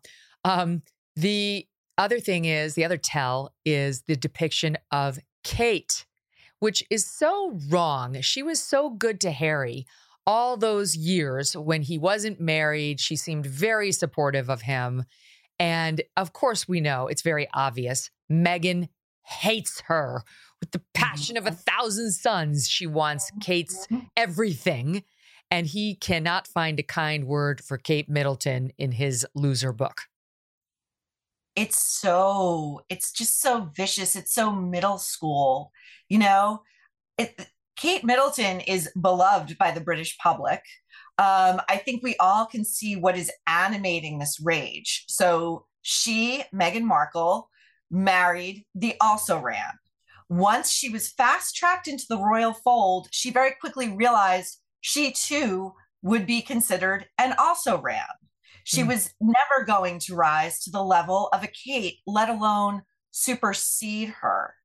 And I just think that this is the kind of thing, again, think about self-preservation. Don't think 1 or 2 chess moves ahead. Think 10. Your brother is going to be the King of England someday. Okay? Kate Middleton is going to be the queen. Are these the people you want to ostracize, to offend, to irradiate with your venom and your resentment? I mean, the answer seems to be yes. Mm-hmm. And not to mention his father, who's the current King of England. And the reason, ultimately, they still have their royal titles. You know, King Charles could take those away just out of the goodness of his heart. He hasn't so far. So you'd think there'd be some measure, and not to mention the titles of their children, which they absolutely love. They're promoting the little princess and the little prince. They live for that crap, especially her, I'm sure. And yet they want to dump all over them at every turn. The best part, so in this article, and people really just need to Google it to find all the goodness that Maureen provides. They point out Kate is, they call her lazy. He calls her lazy and cold. She was a commoner who needed elocution lessons to level up to William. Her weight comes under scrutiny. They bring up her old, unflattering nicknames. And then there's the depiction of Meghan. I've got to quote you, quoting Scobie. Maureen finds the best nuggets. Okay, here's one of them. With Meghan's outgoing nature and leadership potential, qualities for which Kate is not known, and then goes on about Meghan. With her acting experience and upbeat demeanor, Meghan was supremely comfortable in her public-facing role, even when she initially knew very little about it. So what you're telling me, Maureen, is Omid does not say that Meghan needed the elocution lessons that cold bitch Kate did. No. And again, you know, which is it? Because as we read in Spare, Meghan was dying to become Kate Middleton's BFF. Meghan didn't understand why Kate didn't want to hug her at their first meeting. Meghan didn't understand why, you know, appearing in jeans and being barefoot for the first dinner they're hosting for these two. I mean, you know, her thinking was kind of like, I'm just going to win her over with my breezy California nature. You know, one of my favorite vignettes was Meghan at an event, at a formal gala, insisting that Kate share her lip gloss with her, this kind of forced intimacy that, of course, you know, Kate graciously gave her the lip gloss. But I mean, any sane woman would be thinking, who is this person? Why is she up all in my Don't space? share lip gloss. No. Don't share Who wants lip to gloss? do that? You don't know what you're getting. You know, so either she wants to be Kate's BFF, or she, from the beginning, thought that she was better than Kate and should be fast-tracked And, you know, again, the strain of misogyny that runs through this book, I mean, it really tells you so much about Harry and Meghan and the way that they think, the way that they reference Kate's weight multiple times. Why is that even in there? Why is that even in there? They make fun of her, you know, and Meghan did this with Oprah too. She brought up the Weighty Katie nickname, which is so mean. Now, this is a woman who, by the way, seems to have a Talmudic research at her fingers of the royal family, but we are also to believe that when she met Harry, she didn't know who he was, and she didn't really know who Princess Diana was either, and she didn't know much about the royal family, even though we have a photo of her at 12 years old beaming outside Buckingham Palace. She is It is amazing. a lie. Never stop. I have reported before. I have a source who has a connection to the ex-husband, to Meghan's ex-husband, who saw a vision board that Meghan had with the royal family all over it. Yes. So yes, she's a liar. This has been her goal.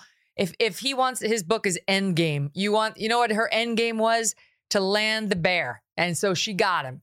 And now she's going to have to deal with the consequences of giving the middle finger to the Bears family and their dislike of her and now him.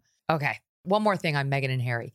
Now, apparently, he's over there in the UK and he had to give testimony in one of these cases that he's involved in. There's so much litigation with these two. I can't keep up.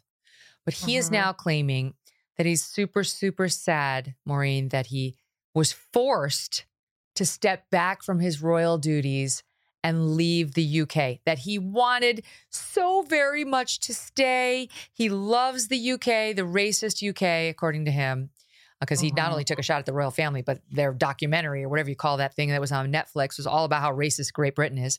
But the UK is my home. The UK is central to the heritage of my children and a place I want them to feel at home as much as where they live at the moment in the US. That cannot happen if it's not possible to keep them safe when they are on UK soil. This is about a change in his security arrangements when he visits the UK that would result in his taxpayer-funded armed protection being removed. And that's why, so you see these paupers, they can't afford a security guard of their own, Maureen. And that's why they were forced out. Yeah, that's the headline, Meghan. Forced out. We were forced. You know, again, everything is somebody else's fault. These two are just victims of the winds of change, of circumstance, and of course, racism. Let's never forget. You know, they wanted a half in, half out arrangement. They wanted to monetize their royal titles. They wanted to pick and choose which ribbons they cut, which senior citizen centers they visited. They were told no. The Queen said, you're either in or you're out. And so they flounced their way out the door with, you know, millions and millions and millions of dollars gifted by Prince Charles. They live in a mansion, you can never say it enough, with at least 14 bathrooms. And they have the temerity and the gall to tell the British taxpayers that they should also pay for their security when they are no longer working royals. You know, and this reminds me too of what Scobie's got this great detail in his book about how Harry and Meghan were also forced to make these extremely lucrative deals with Netflix and Spotify and the like, 20 million here, 100 million there, because they suddenly had no revenue, because they apparently fled Buckingham Palace in the night with just the clothes on their backs. So again, they're not taking any response. Now, had either of these projects been the blockbuster critical and commercial successes that they surely in their delusional minds thought they would be, it would have been an active decision to leave and to become the kind of business people and forces in pop culture that would put, say, a Taylor Swift to shame. So, I mean, again, it's both some of the most irritating stuff you can hear on a daily basis and also like the most comical, you know, and gives you such a sense of schadenfreude. They reportedly got $100 million from Netflix for their absurd production deal with them, their tell-all flick, and then her loser woke projects, which have already failed. And another $50 million from Spotify for her absurd podcast, which is all pro-woman. You know, she's going to be the voice of women, unless your name is Camilla or Kate, in which case she will stick her stiletto in your eye. And on top of that, they're flying private everywhere, Maureen, right? Like they're lecturing us on the environment, flying private. They can't afford a guard. They can't afford security for when they go to visit UK a couple of days a year, or even if they were going to stay in the UK to have one guy full time, which is all they need. No one's trying to kill Meghan and Harry. They're worried about paparazzi who only find them interesting because they're attacking the royal family all the time. If they would stop that, it would stop. In any event, they can afford this easily. Why do they want the working class Joes in Great Britain to pay for it? It's obscene. It's just completely obscene. But I think that their sort of natural resting state is just grievance.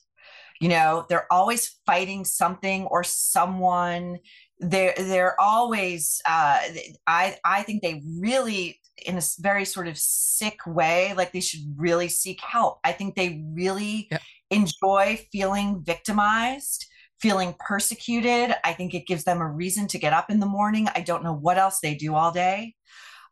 You know, the Spotify thing in particular is so incredible. You know, I'm sure you remember Bill Simmons, who's a big exec there, calling them fucking grifters and saying, you know, one day he's going to get really drunk and tell people what Harry's ideas for podcasts were. I mean, you can only imagine. And her podcast was so self-serving and stuffy and unlistenable. And, you know, she should feel lucky she got 12 episodes as it was. Frankly, nobody cares to hear what she has to say because she has nothing to offer us. Yeah, we're sick of her grievance and entitlement routine. Okay, let's move on because there's other juicy stuff to get to. The TJ Holmes, I'm sorry, the TJ Holmes, Amy Robach thing is unbelievable. It's unbelievable. I'm so glad you picked this to talk about. I didn't know if you would. I'm so glad. Give us the update on what they're doing. So they've launched a podcast, which, you know, I think I had read that they spent the better part of 2024 taking meetings and shopping themselves around. And no one wanted them. Takers. I can attest. I myself have spoken to media executives, many of whom I know from my many years in this business, who laughed with me about these two attempting to get, you know, to generate interest. Like, okay, no, thanks, but no, but keep going. I know. I mean, it's amazing. You know, these are two, I think, mediocrities who really lucked into the jobs of a lifetime. You know, highly paid glamour job. You have a degree of fame that's not overwhelming, but surely enjoyable. And then you screw it all up. And so they've launched this podcast, which, by the way, in the first episode, they offer listeners no reason for its existence. They offer no premise of the podcast going forward. They are so in love with their origin story as a couple. Oh, I mean, their origin story that's completely, again, sanitized. You know, they're eliding, you know, uncomfortable truths such as, you know, cheating on their spouses, you know, and then sort of also wanting us to believe that they're such broadcast talents that were unfairly kicked out of legacy media because, as TJ says in this cringe-inducing podcast, we are the people who lost our jobs because we love each other, you know. Would have us believe that they also are so naive as to think that they wouldn't need to disclose their involvement to ABC executives while they're also griping in the same podcast that they were about to go to those same executives and disclose. But God, you know, if not for just the gossip rags, like getting ahead of the story, and they just didn't know what to do with themselves. And they completely also, and I wish they had pulled this clip, but you can go online and watch them on the air the day after. ABC News put them on the air the day after this scandal broke. And they're smugly laughing and sharing jokes with each other about what a great week it's been. And they just wish it could keep going on and on forever, just showing like complete disdain for the viewing audience who, you know, this is like the third or fourth hour of Good Morning America. These are stay-at-home moms largely watching this show. I don't think that they take the idea of adultery that cavalierly or find it like that much of a, so they're also just showing just complete contempt for the people in middle America who were watching them and, you know, in effect, signing their paychecks. So this is the whole podcast, and it's insufferable. It's boring. There's one great moment where they sort of amp up this, this crisis that TJ faces in the wake of this. Oh, wait, I've got this. Okay, this, good. Where they talk about his, well, you'll hear it. Listen to what they say happened to him when he found out. I think it was the Daily Mail that broke this story.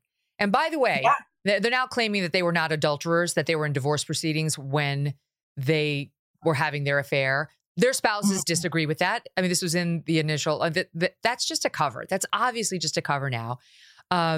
So by the way, if it were true that the Daily Mail got it wrong, 100% they would sue. They would 100% sue and say, you absolutely disparaged us with false information and you cost us our job. Guess what? That never happened for a reason. So now they're talking about, in line with Meghan and Harry, frankly, we're victims. We're the real victims. They're talking about TJ's trauma when the story broke. Take a listen, SOT 36. Well, you had to do a welfare check, I guess, is the best way to put it. It was 3:40. That's a very, very understated way of putting it. At 3:45 p.m. that afternoon, you sent me a text basically saying, I'm sorry. You were the love of my life. I'm so sorry this has happened. And you just kept saying you were sorry, but you were using past tense in the entire text. And I texted back and I said, you're scaring me. I remember going down the hall, opening the door, and I saw you, and you were just splayed out on your bed. And I ran to you. I said, TJ, and you didn't move. And I remember it was the most awful thing, having to touch your body to see if you were warm. The day was essentially me getting off work at 11 a.m. and I immediately started pounding vodka. And I didn't stop for the several hours. And then I took who knows how many weed edibles. And that's how I ended up in the state I was in. Maureen. Wow, Amy is one lucky woman. I'll tell you that. I mean, that's worth blowing up your life for, right? I got a grown man whose method of coping with a disaster entirely of his own making is to pound vodka at 11 a.m. and then take untold weed edibles. I mean, I love embarrassing. Oh, and at base, what is it? It's like, okay, according to you, the only thing you're losing is your job. According to you, your marriage is already over and all parties are already notified. So there's no personal embarrassment there. There's only a professional consequence. And she thought he killed himself over the loss of the third or fourth hour of GMA? What does that say about her belief in him and who he is? My God. Like, and who thinks they could die from a couple of weed edibles? Exactly. You can't overdose from weed, number one. Number two, narcissists never, ever kill themselves. It's the truth. No. And thirdly, this is, I think, a great talking point for a podcast about this lovely origin story. How about the reports that came out while ABC was executing this internal review that TJ Holmes was a predator on that set? Right. She was not his first. She was not his first, but how about the reports of him with younger women who felt that he was in a position of power over them? How about, this is the kind of stuff I wish the morning show really, really did. The other producer that he was involved with for 3 years while he was married, he was having this affair with her for 3 years. And this female producer was also using Amy Robach as like her shoulder to cry on. And Amy was counseling both her and TJ through this affair. I mean, let's talk about that. I would listen to that all day long. Yeah, me too. But they want us to believe theirs is a love story, and they're happier and healthier than ever. No one is going to listen to this. Enjoy your 2 minutes back. The only thing that is interesting is your weird and apparently false takes on your affair, which we all see right through. But there is a twist to the story, Maureen. There is an unexpected twist here. Tell us what it is. Oh, thanks. The unexpected twist is that their exes are now dating and very happy with each other. And Amazing. The twist to that twist is that Amy and TJ are furious because this disclosure has stolen the tiny bit of thunder their podcast drop got. Karma. I love it. I have something to tell Amy and TJ. I've said it before, but it's true. You lose them how you get them. You lose them how you get them. 100%. Yeah. So we'll look forward to that update later. Enjoy your happier and healthier than ever podcast for now. All right. So we've got to I know we got to go soon, but let's get a little bit to Sean Combs, P. Diddy, because these are dark allegations against this guy. And I know there's been a lot of Me Too. There's a flurry of Me Too things. And people at this point are like, whatever. But, every once in a while, one comes along where you're like, oh, God. And this is one of those. So what's happened? A fourth woman has come forward? A fourth woman has come forward with graphic details about essentially gang rape and sex trafficking. To read her account I've been following this since it broke last month, and I think it's abundantly clear that Sean Combs is a very dangerous man. This latest accuser says she was in the 11th grade when she was approached. She was brought across state lines. She was brought to Sean Combs's recording studio. He seems to have an MO that involves drugging and raping women, getting them drunk, spiking their drinks. She was in the 11th grade when this happened. And the accusations, so she's the fourth. These date back to the early 1990s, which means this is before he was even really famous and powerful. So I would assume that there are many, many, many other women out there who have yet to come forward. And I think what's equally damning is it's not just the silence from the hip hop community, it's that people within the community are saying, yeah, that's Sean Combs. Kid Cudi told the New York Times he blew up my car in my driveway because I was interested in his woman. Hampton. 50 Cent is doing something like a documentary on him that apparently is going to get into all this. Yeah, 50 Cent is doing it. Dream Hampton, who was behind the Surviving R. Kelly documentary that played a huge part in turning the court of public opinion and getting R. Kelly behind bars, she has said Puffy is done. He's done. I will be shocked if we do not see a criminal investigation opened up into Sean Combs. Shocked. Wow. This latest woman has got, very disturbing allegations that which he denies. Just to emphasize again, he denies all of this. One day after she filed her lawsuit, he settled it. He first came out and said she's, a grifter and it's not true. And the next day he made it go away with an undisclosed number. She alleges that he subjected her to violent physical assaults and rape, that he beat the shit out of her in a car, stepped on her face, kicked her in the face. She was bloody. She was severely hurt. That he coerced her into having sex with male prostitutes while he watched, directed, and got off on it. Encounters he called freak-offs, as he plied her full of drugs and alcohol. Beatings, the savage assault I just mentioned where he allegedly stomped on her face was January of 2009.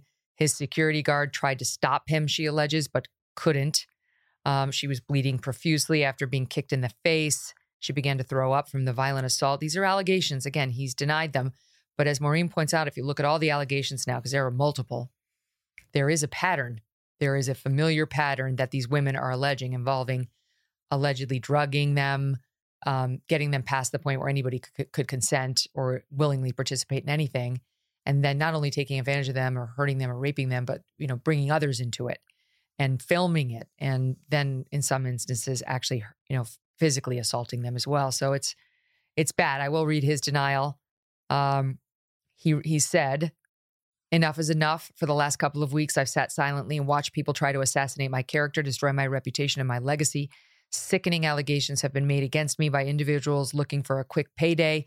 Let me be absolutely clear. I did not do any of the awful things being alleged. I will fight for my name, my family, and the truth."